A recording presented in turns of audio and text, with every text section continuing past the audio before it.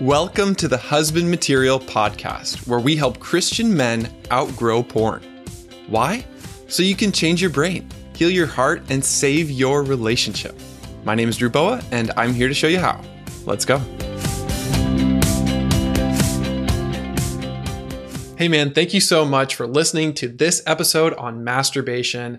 I am so passionate about this topic, and I really believe that this two-part series is going to help so many of you think about it in a more mature way.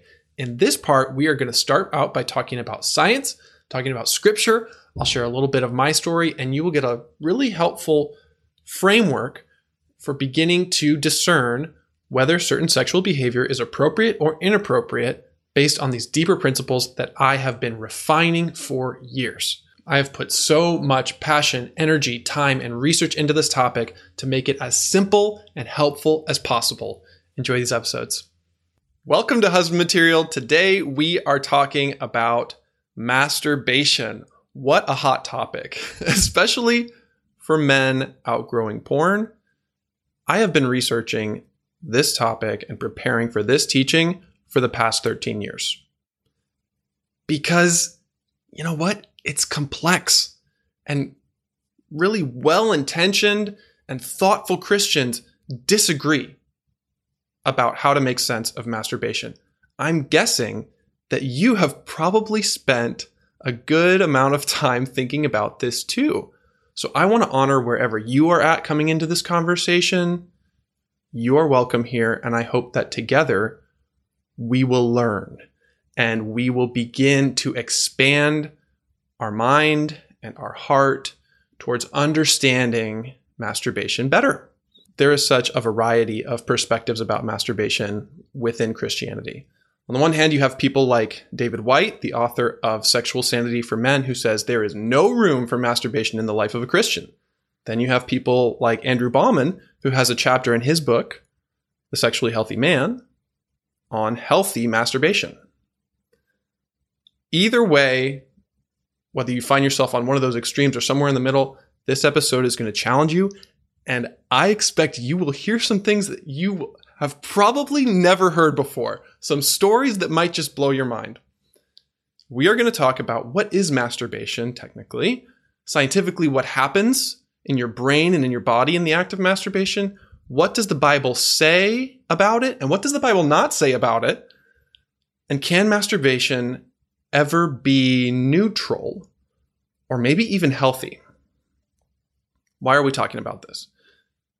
Because curiosity about masturbation is actually good. It's normal. If you maybe feel a little bit guilty or ambivalent, even just about listening to this episode, I want to reassure you that your curiosity is good. God delights in our questions. He is not embarrassed about this. Many of us feel heavy. Many of us feel obsessed with masturbation, but also depressed about it, ashamed about it, aroused by it. But God delights in our questions, in our curiosities, and He relates to us with compassion. And I believe He has something good for each of us here. There's a lot of different and conflicting information about masturbation out there. Within purity culture, you have a very, very negative view of it. Within popular culture, you tend to have a very, very positive view of it. And what I'm hoping to bring here is a mature view of it. So what is masturbation?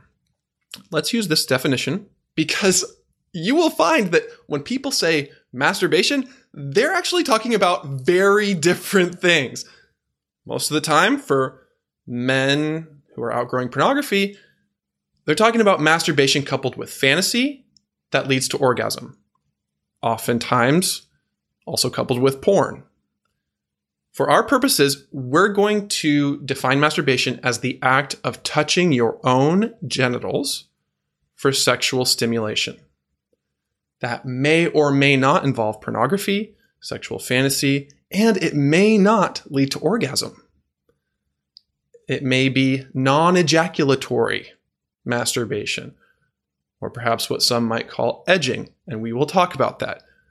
Most men masturbate, usually with their hands. Having started from a young age, masturbation is developed in childhood.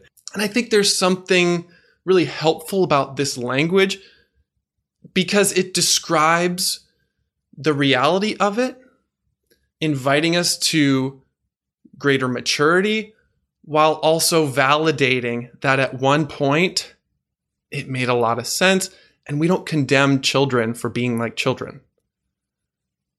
Masturbation is usually developed in childhood, and as a result, I think it's okay to call it childish for the most part, because masturbation requires no relationship with another person. It requires no vulnerability. It requires no character.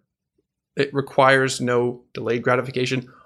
All it really requires is tension and stress and energy that needs to be released. That's really all that's required for masturbation. It is the foundational building block behavior of attachment to porn.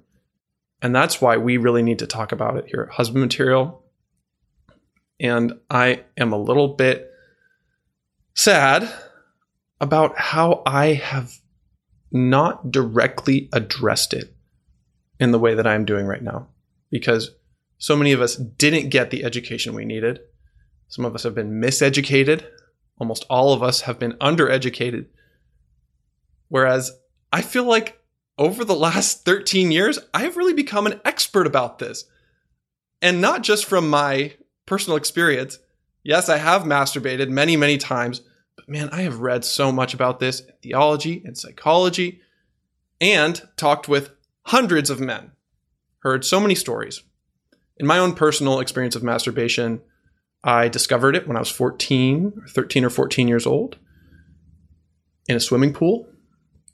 I felt some things that I never felt before. And then that night, I explored further, and it was actually quite alarming to me that my penis did something it had never done before.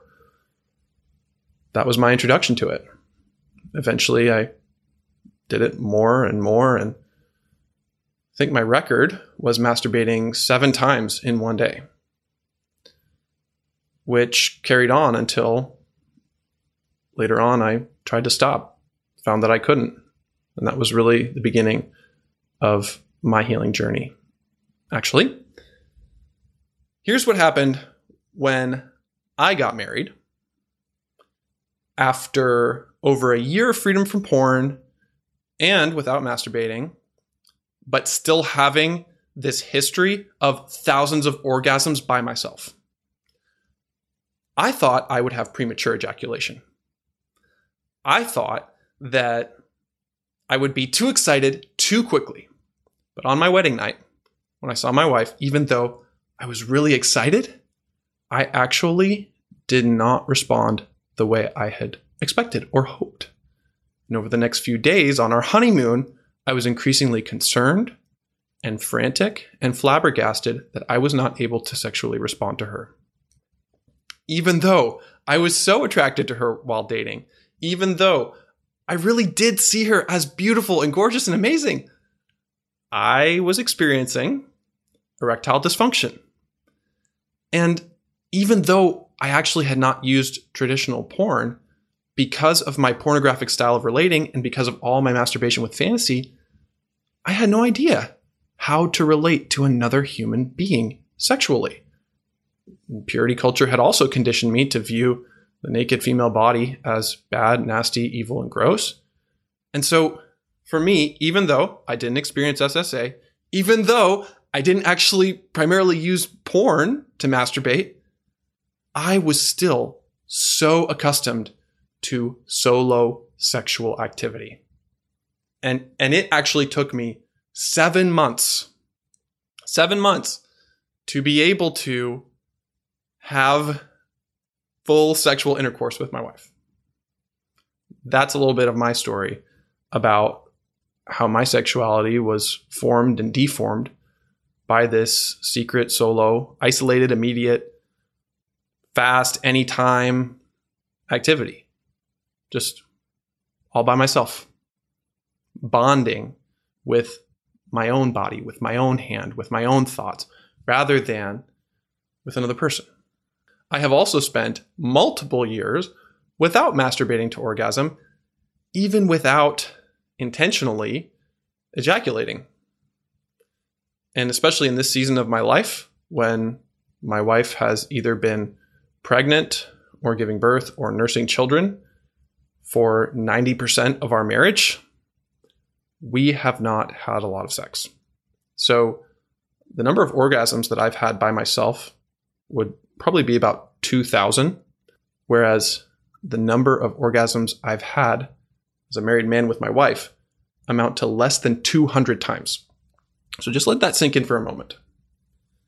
In terms of conditioning, in terms of formation, in terms of sexual development and what's happening in my brain, I have had 10 times the number of orgasms while masturbating as I have had with my wife. 10 times the amount. So how do you think that affects me? Let's talk about it. Let's talk about scientifically what happens in the act of masturbating to orgasm. When you orgasm, lots of chemicals are released in your brain. Dopamine, serotonin, oxytocin, vasopressin, norepinephrine. And if you want to learn more about those specific chemicals and what happens in orgasm, then please go back and listen to our episode, Your Brain Off Porn with Greg Oliver, and he goes into all of those in detail. What I want to focus on is a process called myelination. Myelination. Myelin is kind of like the WD-40 for neural pathways in your brain. There's a famous saying in neuroscience, neurons that fire together, wire together. So when you masturbate and you activate those neural pathways and all these chemicals releasing, those neural pathways get stronger. They myelinate. Myelination means it becomes more automatic, it becomes quicker, it becomes more efficient. Your brain structurally changes to accommodate this behavior. In other words, what you feed your brain will grow, and what you starve in your brain will wither and maybe even die. Here's what that means for masturbation. The more you do it, the more you want to do it, the easier it becomes to do it. Neuroplasticity. On the flip side, the less you do it, oftentimes the less you want to do it, and the more difficult it becomes to do it. But when you're up against decades of conditioning, thousands of activations like what I was describing for myself, then unlearning that takes time and patience and energy, and it's difficult. And if you have learned to masturbate in one way, to try to do it another way is going up against all that conditioning. And some guys have wondered, is it even possible to masturbate without fantasy, without lust, without objectification? And a lot of the times the reason you're asking that is because the myelination in your brain has set you up with a rigid structure. It's going to be very difficult to deconstruct. Let me simplify it for you. Picture your brain like a forest. The first time you masturbate is like a road being suddenly constructed in that forest. It's the first road that's been ever built in that forest. And the more you do it, that road gets bigger. And it can become like a 6-lane highway. On the other hand, if you want to build a new road in that forest, especially as an adult, it's not going to be as immediate, automatic, or seismic. It's going to be more like trailblazing, trying to clear a path through dense jungle, through thick bushes and branches. You're going to have boulders in the way. It's going to take you a long time to even get a little bit farther down that road of maybe masturbating a different way or eliminating masturbation from your life. So I say that to just validate for all of you who have attempted or are currently attempting to stop masturbating, please validate how much conditioning you are up against. Don't beat yourself up. Be patient and kind to yourself. The good news of neuroplasticity is that the 6-lane highway, when it's not used, can deteriorate, It will get potholes in it.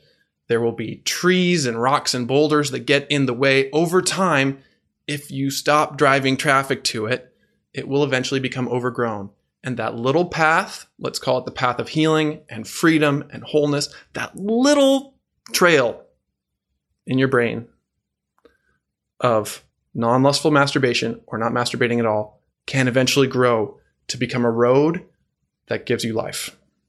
So masturbation, with or without pornography, myelinates your brain. It activates neural pathways that grow. And it also means that it can be really hard to unlearn. Let's talk about what happens when you couple masturbation with porn. Porn is a supernormal stimulus. People have masturbated for centuries, for thousands of years, but only in the last 30 years have they done so with internet porn, which is a supernormal stimulus. There's a great cartoon by Stuart McMillan about supernormal stimuli that I'm going to put in the show notes for this. You probably want to look that up if you really want to understand supernormal stimuli. Let me summarize it for you. A Nobel Prize-winning scientist named Nicholas Tinbergen did experiments on animals. So, for example, he constructed cardboard dummy butterflies. Not a real butterfly, a fake butterfly, but one that had more defined markings that male butterflies would try to mate with in preference to real females. He did other experiments with seagulls and the little red marking on the tip of their beaks, exaggerating that marking on a fake seagull. The baby seagulls went for the fake one. In the same way, human beings as organisms are biologically wired to be activated by an artificial, supernormal, fake version of another human. In a very quick span of time, Tinbergen was able to influence the behavior of these animals with a new super stimulus that they found themselves attracted to, and which they preferred over the real thing. Instinct took over, and now the animals' behaviors were a detriment to their livelihood because they simply couldn't say no to the fake stimulus. And that's exactly what has happened with us coupling masturbation with pornography. For many men, masturbation coupled with porn results in erectile dysfunction. According to research by Dr. John Fobert, in 1992, the percentage of men under 30 with erectile dysfunction was 7%. In 2012, it was 30%. So in just 20 years, the rate of erectile dysfunction rose 23%. In other words, it skyrocketed. Why? What happened during those years? Internet porn came on the scene. Masturbation has always been available to us, but now that we've coupled it with internet porn, it's really doing a lot more damage to our brains. It's bonding us with these artificial images, with these fake versions of the real thing that feel irresistible because they're designed to trigger these deep-seated responses in us. So, because most masturbation is coupled with fantasy, and the most powerful available version of fantasy is porn, that puts a lot of us in a really tough place. And that's why erectile dysfunction has gone through the roof. Porn and masturbation together also really activate our mirror neurons. In other words, the region in the brain that observes something and then activates those same circuits in your own brain. Whatever we're fantasizing about when we masturbate actually activates mirror neurons so that it's as if we are performing the action. What we behold, we become. What we observe and imitate, it actually changes our brain. So, when we're talking about masturbation with porn, the effects in our brain and our body are quite destructive and damaging. But even if you masturbate without porn or fantasy, it still creates gaps. And in a previous episode about masturbation, which got removed, featuring Scott Cohn talked about the 5 gaps of masturbation, a concept that he created to describe how masturbation really sets you up for some sexual frustration if you actually get into a marriage relationship where you're wanting to have really satisfying, connected sex with a partner, masturbation, even without porn, even without fantasy, still conditions you to sexually relate to another person in an immature, childish way. Here are some of the gaps that I have noticed. Masturbation is isolated. Real, healthy sex is intimate. Masturbation is immediate. Real, healthy sex is prolonged and delayed. You actually need self-control to be a great lover. Masturbation is fast, especially if your brain is myelinated to masturbate. Man, it can happen real fast. Real healthy sex is slow. There's foreplay. It's not rushed. Masturbation is always there. You can have it anytime. When you're in a marriage and your priority is on a real healthy sexual relationship with another person, you do not have sex all the time. You have it sometimes, and there are seasons when you don't have it at all, like what I'm going through right now. Masturbation puts you in a posture of taking for yourself rather than in a real healthy sexual relationship. It's about giving and receiving. It's actually not just about self-giving, although I think that's the most important thing. It's also about receiving from another person, and masturbation can inhibit your ability to fully sexually respond to another person. And that's what happened to me. Tony is sharing with a trigger warning that somehow masturbation seemed to desensitize my penis. It made it hard to orgasm without a lot of hard pressure and fast stimulation. That is another big difference between masturbation and solo sex and a real healthy sexual relationship. Oftentimes we have kind of a death grip on our penises while masturbating. It's much rougher and more vigorous than the experience of actually having your penis in a vagina. I mean, holding your penis with your hand in a way is kind of creating a surrogate vagina, like creating this warm, enclosed little tube. Tony says, I found that when I was masturbating, that sex with my wife wasn't really satisfying because I couldn't get as stimulated, and the feelings weren't as intense during intercourse because I didn't feel that my penis was being squeezed hard enough as I needed it to be to climax. But since stopping masturbation, I have noticed that having intercourse is now as stimulating as I need it to be to climax. I feel that the pressure my penis needs to orgasm now is less. That's a great example of over time, patiently, gently allowing your brain to reset into a more normal, healthy sexual pattern. Here's another difference between masturbation and real healthy sex. A lot of times when we develop masturbation as a habit, we use it to emotionally regulate. We use it to deal with stress. We use it to deal with pain. We use it to avoid the parts of life that we wish were not there. We use it to try to feel better. In real healthy sex,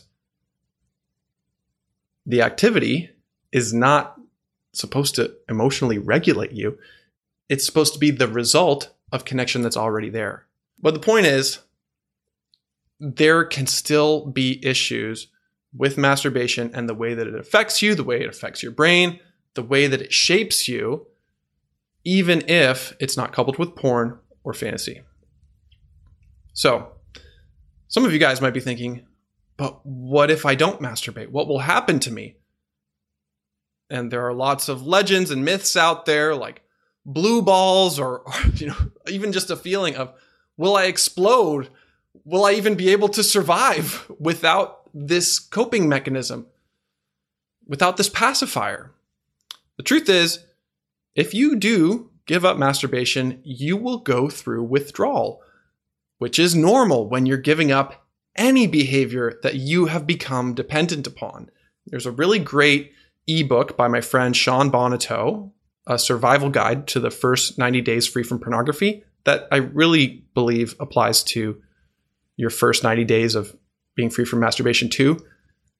In the early stages, in those first few days, in those first couple weeks without masturbation, you will experience an emotional roller coaster. irritability, tension, stress, increased temptation, maybe even insomnia. And as you go on, you may also experience low energy, brain fog, low sex drive, loneliness, or even depression. But this is temporary. Over time, your brain will readjust. That 6-lane highway will grow out of use. You will build new roads. Especially after 90 days, you can experience contentment, a renewed sex drive. You might even be radiating joy. You'll have high energy, greater focus, self-respect, and deepening intimacy. That is some of the reward that you can look forward to on the other side of building new roads in your brain, building new neural pathways. As you spend more time without masturbation, there's some more good news for you. Your semen can release naturally. God has designed our brains and our bodies to be able to have a natural release of semen, which can happen through dreams. It can happen through urine. If you have spent some time without ejaculating, sometimes you might notice some interesting things in your urine, like some kind of white stuff in the toilet bowl. That's semen. It's releasing naturally. And there is one type of semen release that not many people know about. I probably need to do a whole episode on this, called coregasms or abgasms, that I discovered accidentally when it had been about 2 months since I had last masturbated. I was in college. I was working out of the gym. And while doing these abdominal exercises, I found myself becoming aroused. I wasn't thinking about anything sexual. There was no fantasy. I was literally just doing my reps. 1, 2, 3. And finding myself doing them more vigorously. Like, oh my gosh, I have some energy here. I ejaculated right in my gym shorts. I was like, what is going on? Most men never experience that because they never go more than 1 or 2 months without masturbating. But if you do, guys, your brain and body are well endowed. That just sounds weird. Your brain and body are equipped. They will not explode. They will find a natural way to release. Oftentimes that happens through your sleep, but it can also seep out in your urine or happen during abdominal exercises, which is a non-lustful, non-manual form of ejaculation that is almost always devoid of fantasy because you're so focused on the exercise at hand. If you never masturbate to orgasm again, my friend, you will be okay. You will not die. If you never eat again or drink again, yes, you will die. But if you do not orgasm again, you'll be fine. There is some medical research that has suggested that regular masturbation may promote prostate health. However, no research study has shown any negative side effects to not ejaculating. And I consulted a urologist about that very topic this week, and he shared with me some of the research about prostate health, but he also said that there really is no evidence that non-ejaculating can be harmful. In fact, there's a great deal of information out there on the internet about how not ejaculating can have mental, physical, and spiritual benefits. And this is called semen retention. It's based on a lot of ancient wisdom and Eastern philosophy, and I really need to learn more about it to be able to speak to it. But for now, I just want you to know there are some different perspectives on the various health side effects of ejaculating or not ejaculating for a long period of time. That's a little bit of the brain science about masturbation. Before I move on to talking about the Bible, I want to look at some of your comments here. Jeremiah says, the docuseries by Fight the New Drug, Brain, Heart, World, is a great reference and resource for explaining some of these principles. It's designed for use in public high schools and colleges. Yes, totally agree. You can find it at brainheartworld.org, and it is all based on science and personal testimony. Andy says, this scientific info is gold. And your personal vulnerability is healing to listen to. Thank you, Drew. You're welcome, Andy. Okay, let's move into talking about the Bible, because there is a lot of disagreement about this. And I think when we really examine what the Bible says and doesn't say, it can remove a lot of shame and guilt and confusion. So let's go into it. What does the Bible say about masturbation? Nothing. Absolutely nothing. The word is never used. Some people think that Leviticus and Deuteronomy talk about masturbation when they mention seminal emissions, but there is nothing about stimulating yourself towards those emissions. It could have been a sexual dream. So that's not really talking about masturbation. Some people talk about the sin of Onan as an example of masturbation. Onan was a man who spilled his seed on the ground. Interestingly, though, what he did was actually more of a withdrawal to prevent pregnancy. He was refusing to meet his obligation to his brother's widow. He was not really doing it to please himself. That's an insight I got from someone in the husband material community recently. So Onan was not masturbating. That was a completely different context. However, even though the Bible doesn't say anything about masturbation, it does say a lot about sex and sexuality that we can apply to this topic. In the very words of Jesus, in Matthew 5:27 and 28, Jesus says, "You have heard that it was said, 'You shall not commit adultery.' But I say to you that everyone who looks at a woman with lustful intent has already committed adultery with her in his heart." I want to pause there. This is very, very important. According to Jesus, at what point does seeing become sin? At what point does somebody cross into the realm of sexual sin? Is it at the point of orgasm? Is it at the point of masturbation? No, it is at the point of lustful intent. That also means that it is not at the point of simply noticing someone sexually or having a sexual thought about someone. Jesus is not saying that if you have a sexual thought about someone, you've committed adultery with them. No. He's talking about lustful intent. Lust is that posture of taking rather than giving and receiving that I was talking about earlier.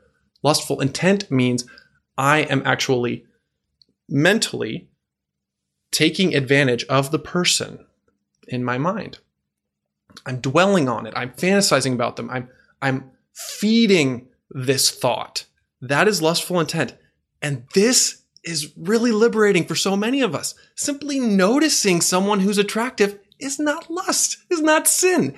It's when we begin to take that second look and that third look, and then we replay it in our mind later at home. Now we're actually crossing into a thought pattern and leading into a sexually addictive cycle. Yes, it is not a sin to be triggered. It is not a sin to be tempted. Jesus was tempted in every way, yet without sin. And Keith says, if I feed the trigger and nurse it, it becomes lust. Exactly. That's what we talked about as lustful intention. So according to Jesus, at what point does seeing become sin? It's actually long before masturbation. It's before that ritual behavior. Sin starts in the heart, in the mind. It doesn't start when you notice someone. It also doesn't start when you masturbate to someone. It starts at the moment when you decide to use that person sexually, even in the privacy of your own mind. That means that many of our conversations about, well, is masturbation a sin or is it not a sin, actually kind of miss the point, because like when we're talking about is it a sin or not, we should be thinking about what's going on in my heart. What's going on in my mind? What are my intentions? Are my intentions lustful or are my intentions loving? Jesus said the first and greatest commandment is to love the Lord your God with all your heart, soul, mind, and strength. And the second is like it, to love your neighbor as yourself. Is that love motivating your sexual activity. Because if it's not, then it's falling short of God's heart and his purposes, which can be summarized as love rather than lust. Doug Carpenter, one of my dearest friends and advisors, says this: purity culture and books like Every Man's Battle have convinced men that if they have any type of sexual thought, it is lust and sin. I simply do not agree with this. God made us sexual beings. He made us visually aroused. We cannot not have sexual thoughts. It's the way God designed us. He wanted us to have the desire to procreate and to have sex for pleasure. Read Song of Solomon. He says Matthew 5:27 is not about a glance or a look. It is about pursuing someone who is not yours to pursue. It is about intentionally fantasizing. Having a random or even a specific sexual thought when you look at someone is not lust. That makes you human and just the way God designed you. If you go crazy with the thought, that is lust. All this preaching about bouncing your eyes is just intensifying guilt and shame for being human. Now, I'm not giving anyone permission to stare and oogle at someone who's attractive to you. If you notice them and have a sexual thought, fine. Now simply move on. What we do with our sexual thoughts is what matters. Guys, the Lord looks at the heart. He looks at our intentions, our motivations, our thoughts, and our desires. And for me, even with all of the freedom and healing I've experienced over multiple years, I have to admit that I still sexually sin. There are moments when I do give in to fantasy, when I do find myself crossing into lustful intent. Now that is sin. And when God looks at our hearts, he does so with compassion. He does so with connection. He knows us better than anyone, and he loves us better than anyone.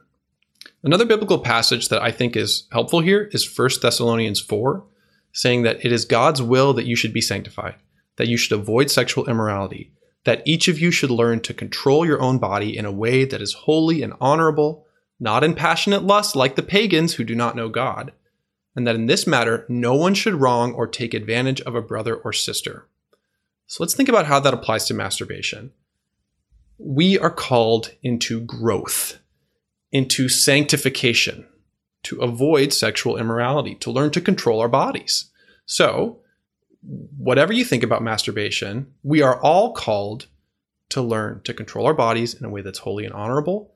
And notice how in this text, it locates the issue as lust, just like Jesus did, not in a specific behavior, but in a posture of the heart. He also says no one should wrong or take advantage of a brother or sister. And I think that's the role of fantasy. Many times it's taking advantage of somebody else. It's using someone else's beauty for our own selfish purposes. And insofar as masturbation is taking advantage of someone and lustful, then it is unhealthy and immoral. 1 Corinthians 6:18 through 20 also has some great insights that I think apply to masturbation too. It says, flee from sexual immorality. Every other sin a person commits is outside the body, but the sexually immoral person sins against his own body. Or do you not know that your body is a temple of the Holy Spirit within you, whom you have from God? You are not your own, for you were bought with a price. So glorify God in your body.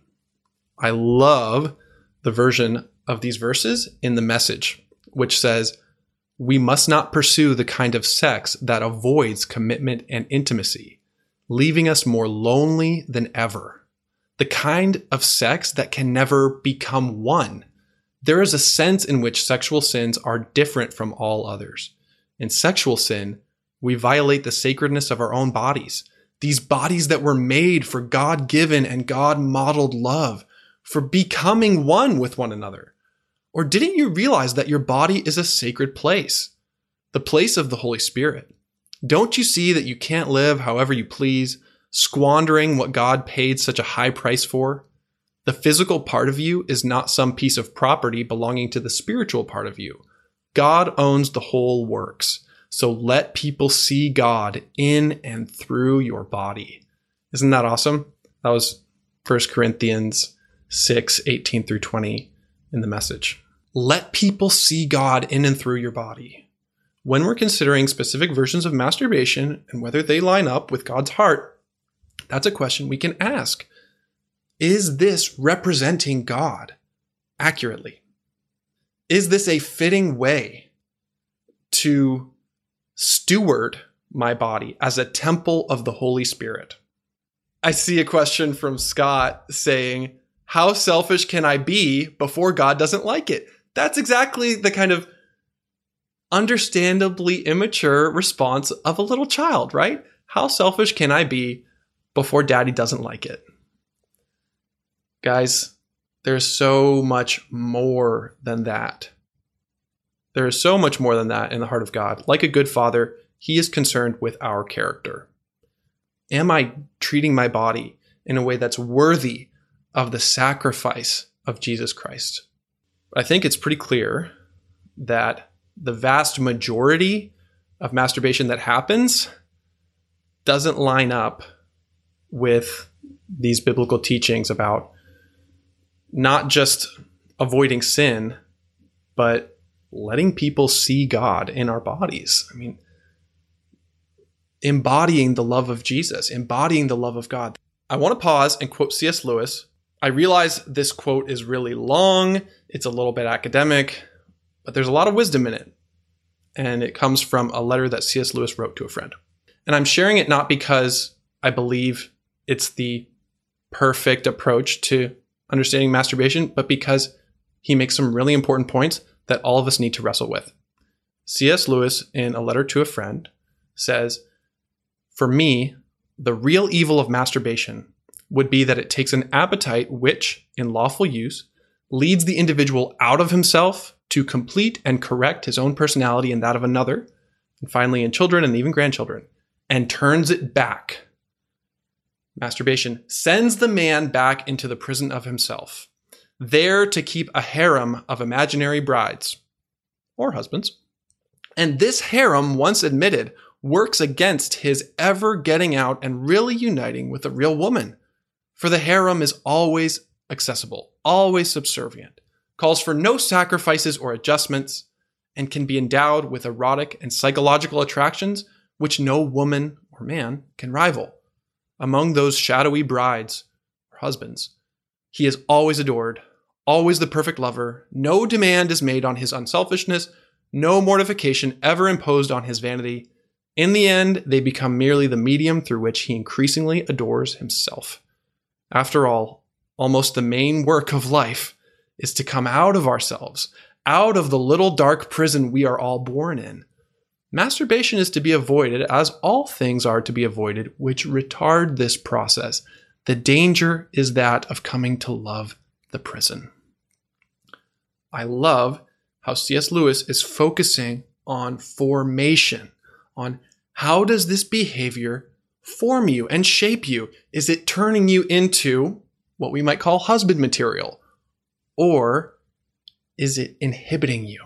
That's what sexuality is about. So if you're only asking the question, is this behavior sinful or not? Oftentimes that's revealing a heart that's not in line with the gospel, not in line with the Bible, because it's ultimately a way of saying, how much can I get away with? You're actually missing the point. I mean, here is a better question. Who am I becoming? You can use this to evaluate any sexual behavior that seems confusing or questionable. Who am I becoming? Am I becoming more like Jesus? Is it leading to intimacy or isolation? Is it forming me into a more mature man of God, or is it keeping me in a childish, immature behavior? How does this align with God's heart and his purposes? Now we're asking the right questions. And God wants us to ask those questions. That's a big reason why I think God is brilliant in not addressing masturbation directly in the Bible. In our community, somebody asked, why doesn't the Bible say anything about masturbation? If this topic is so confusing and difficult, why didn't God just address it directly? And my answer is because God is brilliant. He is so wise.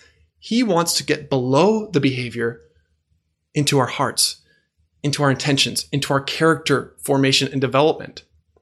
His heart is full of love, not legalism. Listen, God understands the complexity of what he has created in our sexuality. He gives us these beautiful principles of honoring him, of loving each other, of getting free from lust, of being able to control our bodies, and being redeemed by the blood of Christ, being filled with the Holy Spirit, being the beloved sons and daughters of God, having him indwell our bodies. Wow. Does my version of masturbation fit with that? Okay. Now we're beginning to ask the right questions, or any sexual behavior that you're not sure about and that's not mentioned in the Bible specifically. You can ask, am I becoming more lustful or more loving? Am I becoming more self-absorbed or self-giving? Am I becoming more isolated or more intimate? Is this immediate gratification or delayed gratification? And ultimately, is this keeping me stuck in immaturity, or is this challenging me to become more mature and more like Jesus? Those are the two big questions I want to emphasize for everyone. How does whatever you're doing align with God's heart? And when you engage in this behavior, who are you becoming?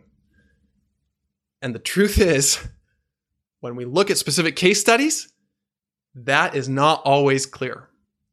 And two different people could be doing the exact same behavior, but with very different intentions, and it's shaping them in very different ways. Let's go deeper into it with these case studies. I see Matthew asking, how could masturbation possibly grow my intimacy with my wife or God? We're going to get to that. In part 2 of this series coming out next week, we will dive deep into specific case studies, and I will be answering your spicy questions about masturbation. Thanks so much for listening. If you find this helpful, please share it with your friends. And always remember, you are God's beloved son, and you, he is well pleased.